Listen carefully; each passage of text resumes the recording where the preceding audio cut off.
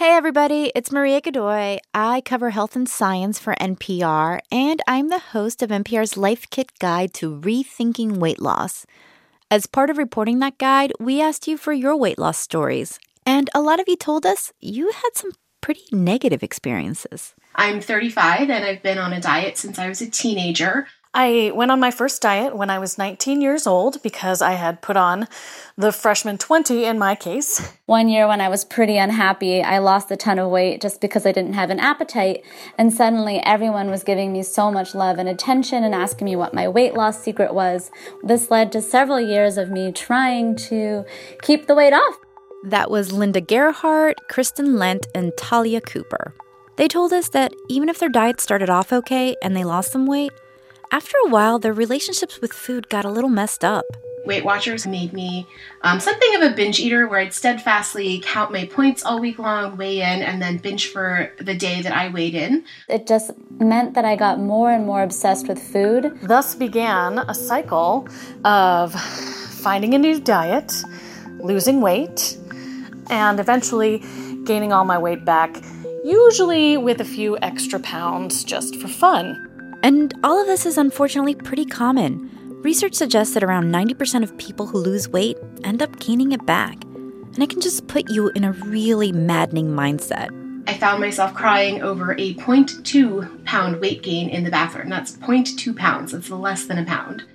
And restrictive diets can also lead to serious health problems like eating disorders. So I finally decided I just couldn't do it anymore. Dieting just wasn't worth it. And right around that time, I discovered intuitive eating. Intuitive eating. It's basically a strategy for reframing your relationship with food.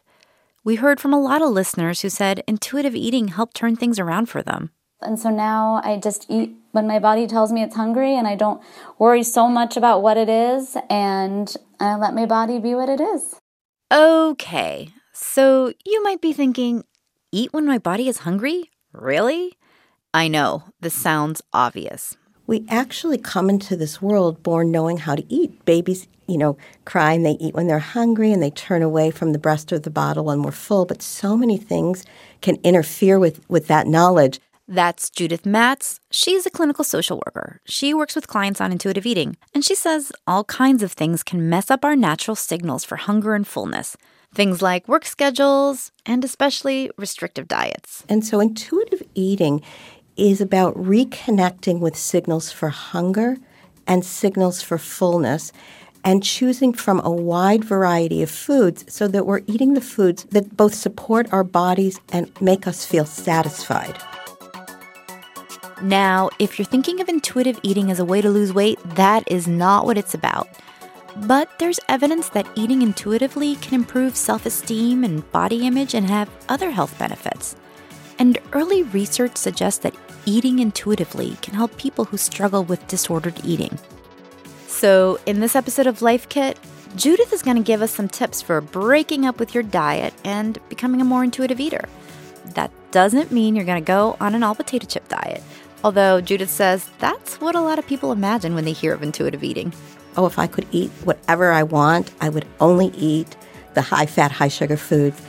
I've never met anybody when they listen to their body who only wants those kinds of foods, the pizza and cookies and cake and candy and ice cream, just like I've never met anybody who only wants veggies and salads and fruit. Our bodies really like variety, and there's room for all kinds of foods when you learn to listen and trust your body.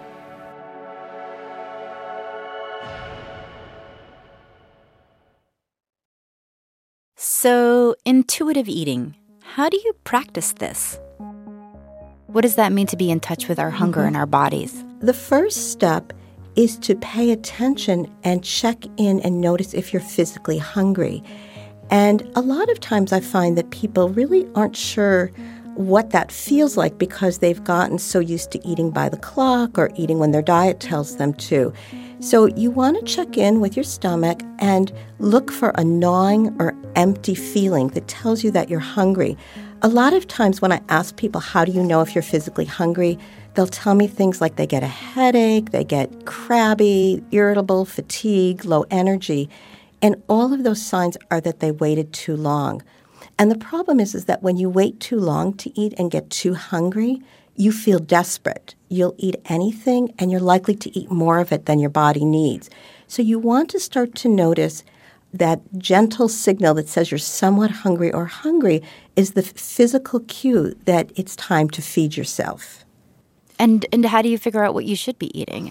I think something that's really helpful for people to do is to think of a time that you were hungry and you got exactly what you were hungry for. And think about how that felt. Most people will say they felt content, it felt satisfying, it felt good. And then, think about a time you were hungry, but for whatever reasons, you didn't get what you wanted. Maybe you couldn't afford it, maybe it wasn't available, maybe you were dieting, and so you ate something else. And maybe you even got full, but you never felt satisfied. So the key is to stop having rules around food and really listen to your body. Sometimes our body wants fruits and vegetables, and sometimes we want ice cream or pizza, that there's room for all kinds of foods. I have to say that what you describe actually sounds like my husband, who is famous for his cravings. I always say that I'm married to a constantly pregnant man because it's the only time I've been so attuned to my cravings. And he would rather not eat than eat something that's not exactly what he wants. Mm-hmm. Right. He won't just go for anything. Yeah. Right. So good for him, right? He really trusts those cravings. Sometimes something pops into your head and you're like, oh my gosh, a chicken Caesar salad is exactly what I want right now. And if you can go and get it or you have it with you, that's fantastic. Other times you may not be as sure. And so you have to kind of slow down and think, what would feel good in my body right now? Do I want something hot or cold? I find temperature is the easiest. So somebody might say, well, I want something hot. So then you might think, well, do I want something that's hot and mushy or hot and more solid? So mushy like pasta, or more solid like maybe a chicken breast. And the person might say, I want something soft. Yeah, like pasta. Okay, do I want something like a more creamy or more tomato sauce? No, I want tomato sauce. Oh, and I need a meatball. I want that protein. And so then then that person has figured out what it is that they're hungry for. Literally, I had this conversation with my husband on Saturday night. Yeah. We were on vacation, and it did lead him to pasta. It did lead him to pasta. Okay. Yeah, yes. And I think another important part of this, then, you can see how it makes a difference to keep food with you. So if you're at work, and you don't bring any food with you, and then all of a sudden you get caught up in a project and you notice you're hungry but you can't leave, you can see how you would get too hungry, right? Mm-hmm. And end up, by the end of the day, you're really at high risk of overeating. If you bring with you, I call it a food bag, and you can put in, leftovers from last night, a sandwich, pasta salad, cookies, cheese, crackers, fruit, veggies, whatever you like, at least then there's a reasonable chance that you'll have something that's a good enough match for you, or at least you'll have something where you can have a bite or two to take the edge off your hunger until you're able to get out and get something that will satisfy you. Now, Judith notes that if you have specific medical concerns, honoring your body also means honoring your health. So if you're craving ice cream but you have high cholesterol, maybe you go for some sorbet instead. So you know when to eat, what to eat. The next question is how much to eat. If you start eating when you're hungry, there'll be a signal that says, I'm full. And again, if you're eating what your body wants in that moment, you'll feel satisfied. And it's easier to stop when we feel satisfied. So the key here is to really tune in and pay attention. This is where the term mindfulness comes in, noticing how the food tastes and, really enjoy it, savor it. And then when you notice that your body feels satisfied, then it's time to stop.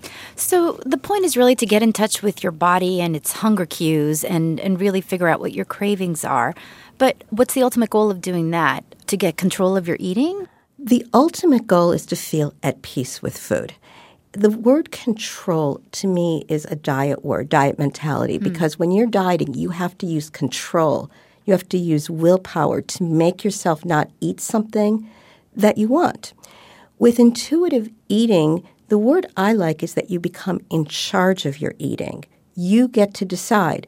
And I also just want to clarify that weight loss is not the goal of intuitive eating. Right. That as people move on the path of intuitive eating and make peace with food, they will settle into whatever is their natural weight range. And for some people, weight loss may happen as a side effect. For other people, that's not the case. It's really about making peace. Making peace. And so it's not a good or bad thing. Right. And another way I like to say it is developing a healthy relationship with food as opposed to just eating healthy foods. One of the things I want to make sure people understand is that you don't want to change intuitive eating into the new diet where the new rule is I can only eat when I'm hungry and I have to stop the minute I'm full. Because for most people, it takes practice of relearning these signals. So you might find that when you first start eating, that there's both relief that you can eat the foods that you truly like, but that there's also some fear around it. But once you start giving yourself permission to eat the foods you like and you keep them available, people find the cravings diminish. One of the keys is to know that if I stop eating those cookies and I'm hungry for them tomorrow, I can have it again. So often what we see are people saying, I should never eat cookies. And then once they start, the thinking goes that as long as I'm eating them, I might as well eat them all now because starting tomorrow, I can never have them again. And people, the diet starts tomorrow, right? Exactly. And people might feel bad about that. What's the matter with me? I have no willpower. But it is absolutely a natural psychological and physiological reaction to deprivation. You know, when certain foods are forbidden, they start to glitter. So you walk by, you're at a party and they have that cake that you haven't been allowing yourself, and you just start thinking about it. But if you have sweets around you all the time, they start to lose that glitter.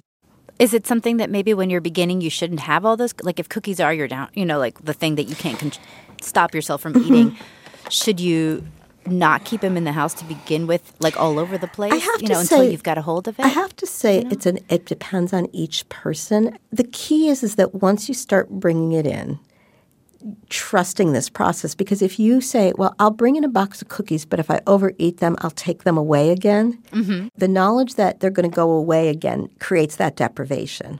I see.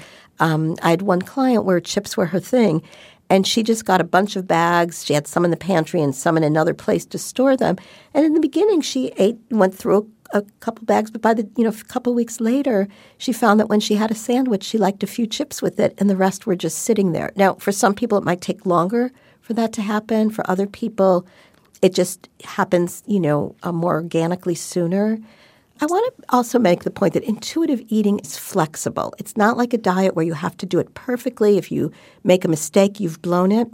With intuitive eating, you do your best to eat when you're hungry and eat something you're hungry for. Stop when you're satisfied. But let's say, you don't stop when you're satisfied and you keep going. On a diet, you might say, oh my gosh, I blew it. Well, as long as I blew it, I might as well keep going, right? And then I'll go eat more candy or ice cream or whatever. Or you might tomorrow, kind of as a punishment or to undo what you think of as the damage, skip eating all day. And then by night, you're kind of set up again to overeat.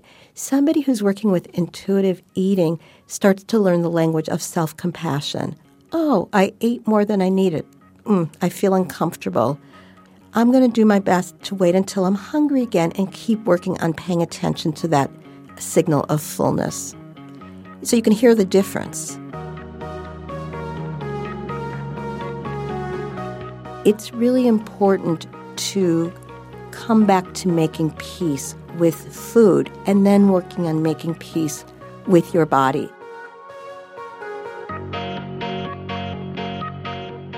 Okay, so intuitive eating can help you reframe your relationship with food and your body. Let's review how it works. Takeaway 1. Learn how it feels when you're hungry, but not too hungry. A lot of times when I ask people, how do you know if you're physically hungry? They'll tell me things like they get a headache, they get crabby, irritable, fatigue, low energy. And all of those signs are that they waited too long. Takeaway 2. Think about what foods would make you feel satisfied. What would feel good in my body right now? Do I want something hot or cold? I'm thinking cold. Maybe strawberries? Takeaway 3. When you're deciding how much to eat, trust your body to let you know when it's full. Takeaway 4. Depriving yourself of foods you love can be counterproductive. When certain foods are forbidden, they start to glitter. Takeaway 5. Intuitive eating is flexible, so don't worry if you mess up. It's not like a diet where you have to do it perfectly. If you make a mistake, you've blown it. The key is to make peace with food and learn some self-compassion. For more NPR Life Kit, check out our other episodes on health. I've hosted one on body acceptance, and we have another great episode on how to decode food labels. You can find those at npr.org/lifekit. And while you're there, subscribe to our newsletter so you don't miss an episode. And here, as always, is a completely random but useful tip. This time, it's from Kelsey Page of NPR's Audience Relations team. If you're making a smoothie and you find that your frozen fruit is getting the rest of the smoothie too frozen for your blender to blend, you can add in just a little bit of warm water right before you're about to blend it. And the warm water loosens everything up, makes it the perfect temperature for the blender to blend it all up. And in the end, you've got a perfect smoothie. Now I'm thinking cold smoothie. And hey, we want to hear from you. Have you used the Life Kit tip in your life? Email us your story at lifekit@npr.org or tweet at us at NPRLifeKit. This episode was produced by Elisa Escarce. Megan Kane is the managing producer. Beth Donovan is the senior editor. Our digital editor is Beck Harlan, and our project coordinator is Claire Schneider. I'm Maria Godoy. Thanks for listening. I'm Yowei Shaw. I'm Kia Miakanatis. We're the hosts of the NPR podcast, Invisibilia. You can think of Invisibilia kind of like a sonic blacklight. When you switch us on, you will hear surprising and intimate stories. Stories that help you notice things in your world that maybe you didn't see before. Listen to the Invisibilia podcast from NPR